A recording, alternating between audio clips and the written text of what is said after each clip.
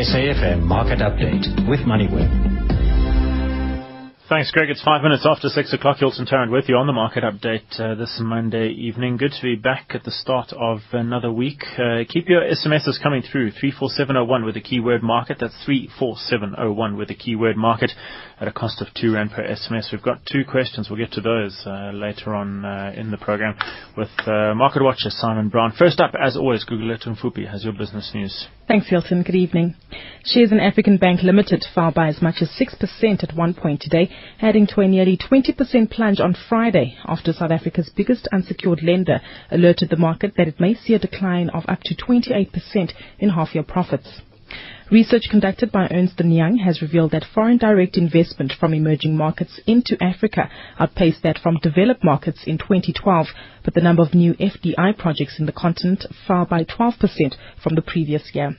Despite this drop, Africa's share of global FDI rose over the past 5 years to 5.5% in 2012, reflecting greater investor interest. And Dimension Data has made an offer of more than 300 million rand for the full acquisition of information technology firm Access Kenya. Now, the Kenyan firm specializes in offering internet connectivity to homes as well as businesses in that country. Looking at the markets, the JSE All Share Index is closed up in positive territory by 0.2% at 39,828 points. The rand's at 8.98 to the US dollar, 30.94 to the pound, and 11.73 against the euro. Gold trading at $1,468 an ounce, a barrel of Brent crude oil at $105, and the platinum price at $1,498 an ounce. Thanks, Gugu. It's 7 minutes after 6 o'clock. Simon Brown, as mentioned, off just one lap with us in studio. He's our guest market watcher as David Shapiro jets his way around the United States following 35,000, I think it was, 38,000? Something like that. 35, 40,000. A lot of people. A lot of people making the trek to Omaha, Nebraska, which we are told is the Bloemfontein of the United States of America. And we'll wait for David to defend that comment when he's back next week. Simon, market up nicely today, strong across the board. Yeah, pretty much strong across the board. Resources kind of edging out, leading the way, but sort of good buying. Not massive volume going through, sort of an average volume day. Nothing too exciting on that side, but certainly a broad-based buying. As I said, resources definitely the winners there. AngloGold top in the resource in the Resi 10. If we look at 52-week highs on the bourse, a couple of property funds still posting fresh highs. Aspen up there again at 216 Rand a share. You got Life Healthcare over $38 a share. Old Mutual, that's a new one, almost 30 Rand a share, almost touching. RMI Holdings, that's over $24 a share, and then EOH posting an all-time high as well. Yeah, Old Mutual's an interesting one. I mean, you just remember this was a stock that was trading around 4 Rand back at the really rough days of the crisis back in 2009. You're now, 7.5-fold up on that. It was a brave buy at 4 Rand, but in truth it wasn't going bust. But if you speak to the analysts out there, they all like Old Mutual, to preferred pick in the space for most of them, and they still like it, even in the sort of mid to high 20s. They're still saying it's got some upside potential. They did a lot wrong when they moved to the UK, post demutualization, Bermuda and the Scandia and the like, but they're getting a lot right at the moment. So initially a lot of catch up they had to do against their competitors, and now it seems to be sort of moving forward. I always wonder if they're not perhaps going to come back to South Africa, seeing as that once again seems to be their focus. Not quite sure why they've got head offices in London. 52-week lows on the other side of the bourse. Iliad, that stock down at 4.60 Rand. You've got Argent at 5.60 Rand. Both of those have been beneficiaries of some rather interesting buying by institutions regarding capital management, RCM, as well as Alan Gray taking stakes in each of those companies, respectively. AFGRI down at a 52-week low, 4.40 a share. Telkom, a fresh low, 11.93 Rand. This values the company at just a shade over 6 billion rand. I lost for words on Telkom. Except today, someone said to me, could it go below 10 on Twitter? And the answer is not if, but when. I mean, it almost certainly seems to. Argent, very interesting little company. If you break it apart and you value it, and you use almost any metric to value it, you come out at a stock that is really, really cheap. I mean, really significantly cheap. And witness the Alan Greys coming into it, particularly RECM. I think Canon quite like it as well. Your classic value guys. But that's been the case since R5.50 or R6. The stock just keeps on slipping and slipping and slipping. And when you're valuing, when you're looking at a company on the market, a lot of it is sentiment. And the sentiment around Argent and around steel more broadly, we look at the big guys, ArcelorMittal, we look at BSI Steel and the like, has been fairly negative, and they're just suffering from that, and they can't seem to get out of that rut. And the question is, it will one day, but when? Or will it be this year, next year? Will it be in 4 years' time? In the unsecured lending space, JD Group under renewed pressure today. Transaction Capital, that company out with financial results tomorrow. And despite a rather positive trading update late last week, share sold down to 669. Able African Bank Investment Limited, we'll get into that one in a bit. That share down at fresh 52-week lows as well. Yeah, the update for African Bank after the close last Thursday spooked the unsecured lending market broadly. We saw Capitec off some 6 or 7% on Friday as well. The really small guys didn't get hit, as you said. TCP also taking a hit there. Transaction Capital. I'm not sure that it's quite fair to put them all in the same basket. I know they're all unsecured lending. I get that part of it, but there's nuances that are bigger in some cases. Transaction Capital's got a number of other assets. Unsecured lending's only about a third of their business. African Bank, of course, has got Ellerines. Capitec is pure banking and a deposit taker. A lot of shorter term loans and the like. So yes, we're seeing some stresses there, but there's going to be different levels of stresses in the different companies. Simon African Bank down 17.5% on Friday, down almost 5% today. 22.74. Where does this end? It's got to be. I got to say, at this point in the sell-off, in the short term, it's looking very attractive. At some point, a lot of people were short. They were making money on the downside. They've now made their money on the downside. To exit that position, they need to be a buyer. We're going to see those shorts closing. That will bring some buying pressure in. This is a stock that was 40 Rand a year and a half ago.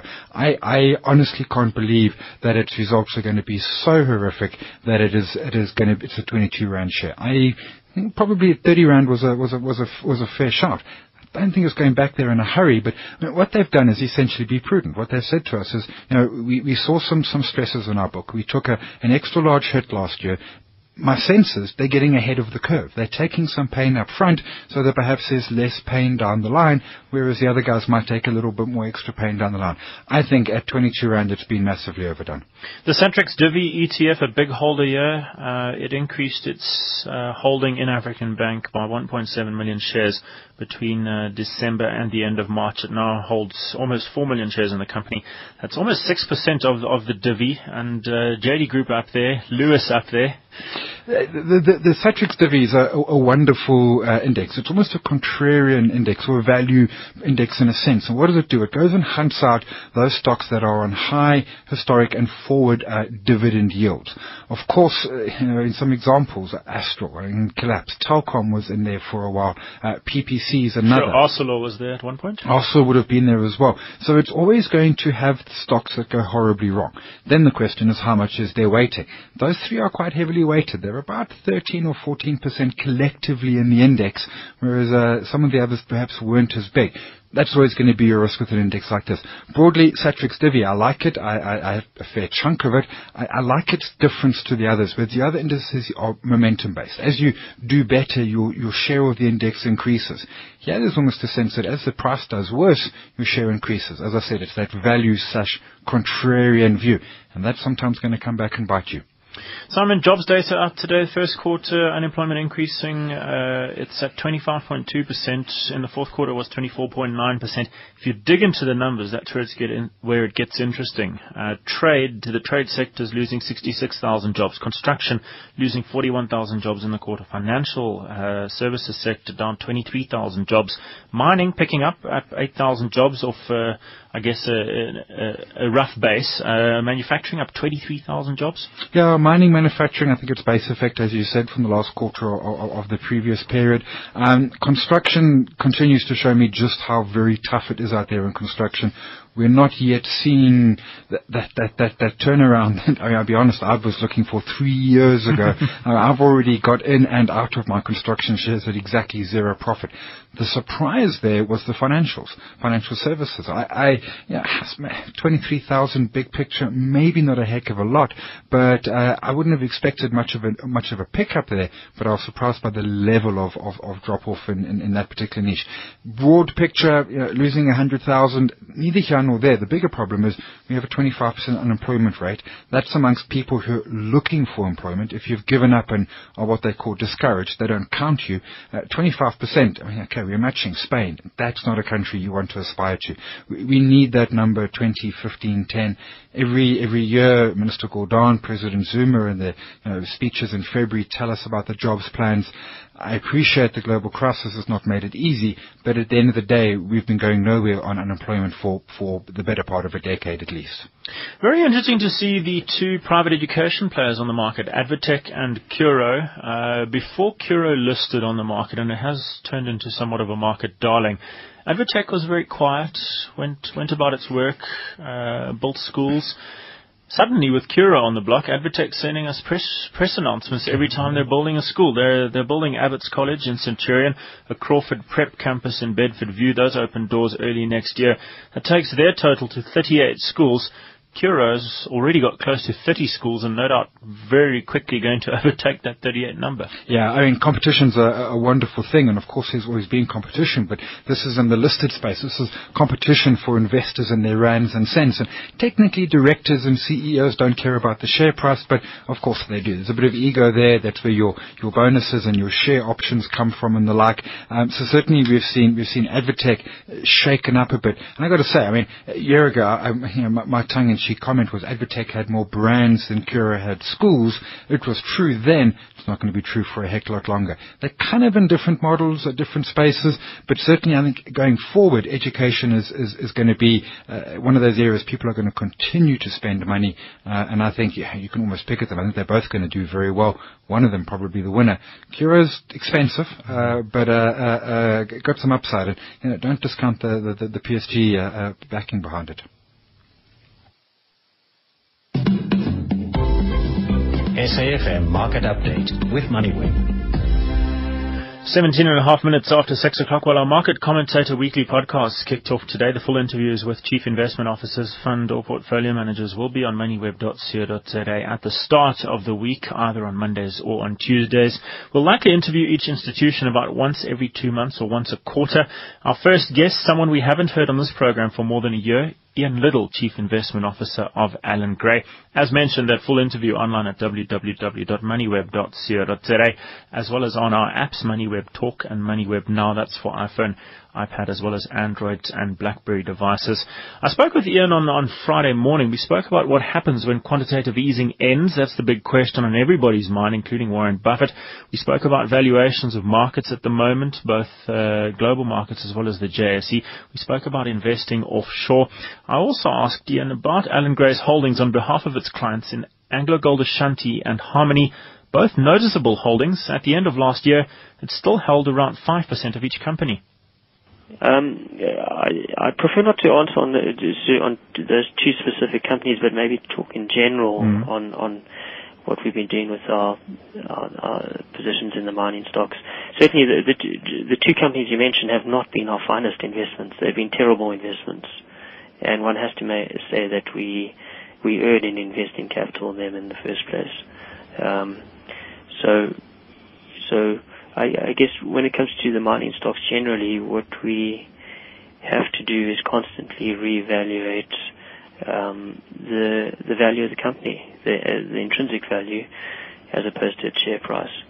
And that's why we have a full investment team of very smart young analysts here in Cape Town, and hopefully an environment that's conducive to independent opinions and people questioning assumptions that we've held to previously. So in the case of some mining companies, we have reduced our position over the last year or so. Maybe not at these levels, but at the higher levels, say towards in the second half of last year. But in others, we've added to our position. But we're constantly reevaluating, and I think, to be fair, we would say that our intrinsic value for South African mining companies is lower today than it would have been a year ago. Ian, your views on property as an asset class? I asked this specifically in relation to your balance fund, and also, I guess, in relation to the performance of listed property as an asset class over the past 12, 18 months. Gee, it's probably over the last 12 years, one would say that it's been a fantastic investment. And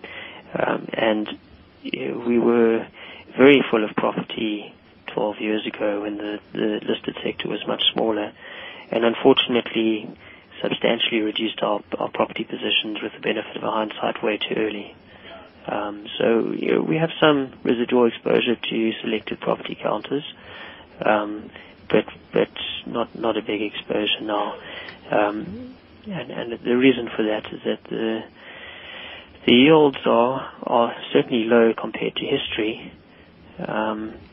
And I think the one thing one has to watch out for with properties, and why you have to do research into individual stocks and not just on the sector, is that the risk with any one property, if you buy it on, let's say you think you're getting a 7% yield today, is how much maintenance is required on that property, and when is that maintenance required?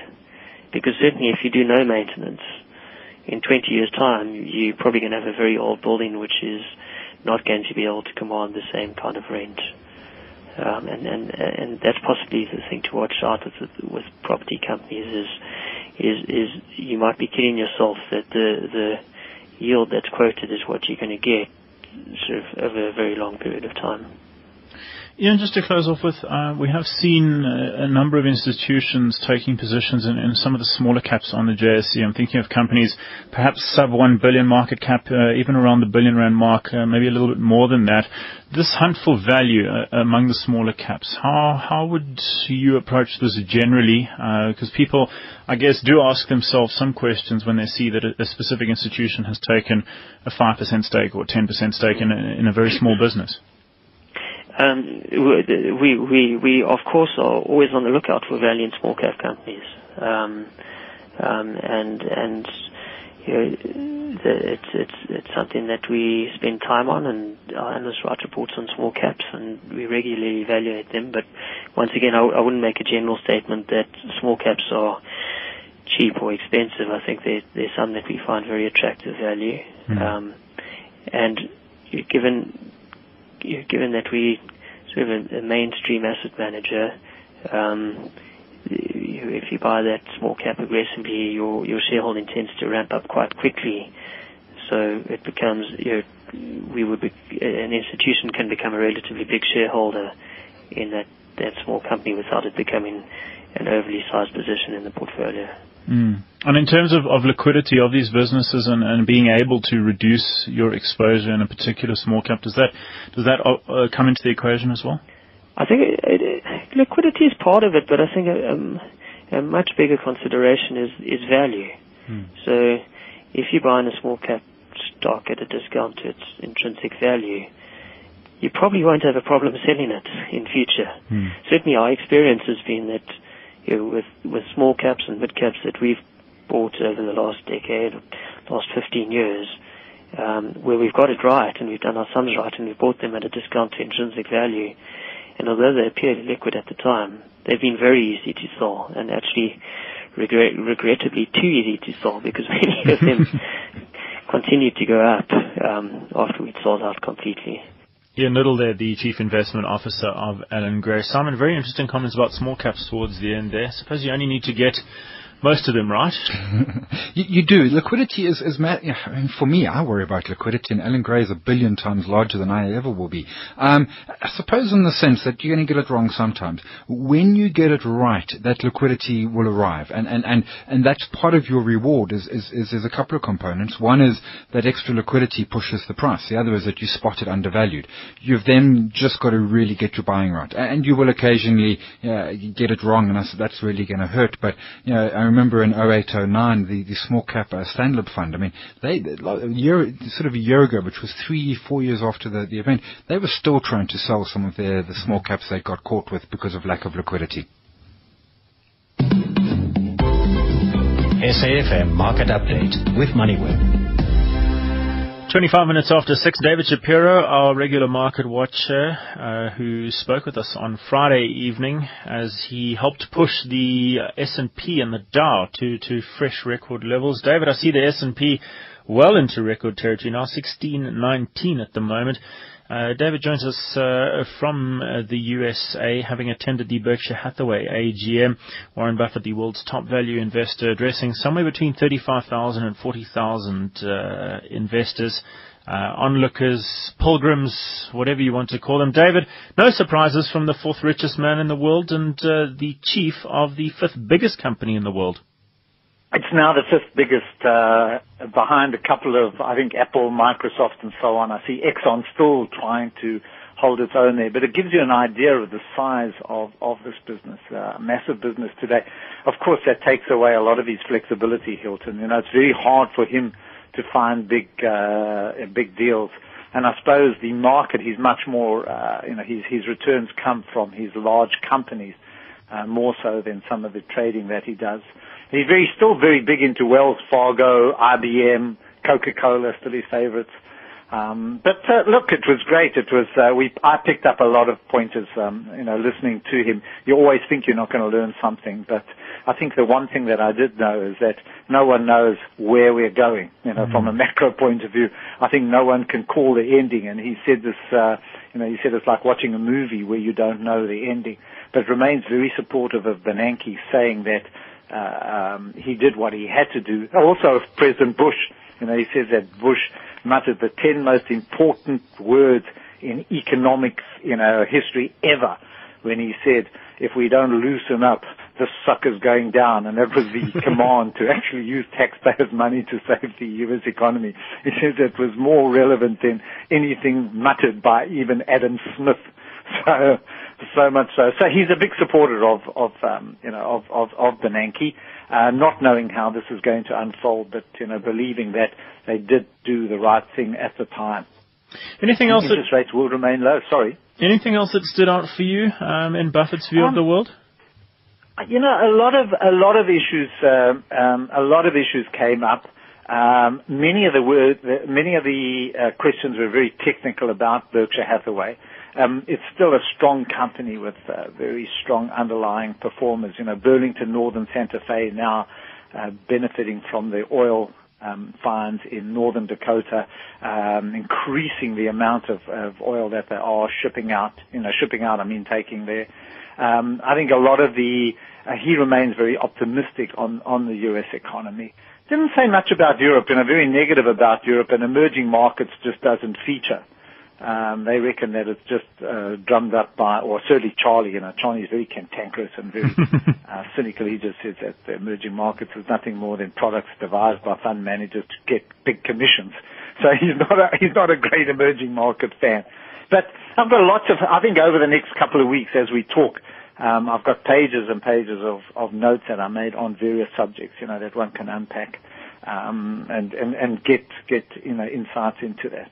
But he hasn't really changed. He's very funny, and it was always amusing. He's got the one thing that I loved. He was talking about Harley Davidson. He was talking about the bond that he's there, and he's very sad that it's coming to an end. And people asked him how it could go to Harley Davidson, because Harley Davidson was nearly bankrupt. And he said, listen, any company that gets your customers to tattoo adverts on their chest can't be that bad. David Shapiro joining us from the US. David, have a safe trip home. Simon, very interesting. Warren, obviously on Twitter, Warren Buffett, he's just shy of 400,000 followers. That's in about, 4 days. 2 tweets, both on the same day, both on the 2nd of May. Charlie Munger, who is 9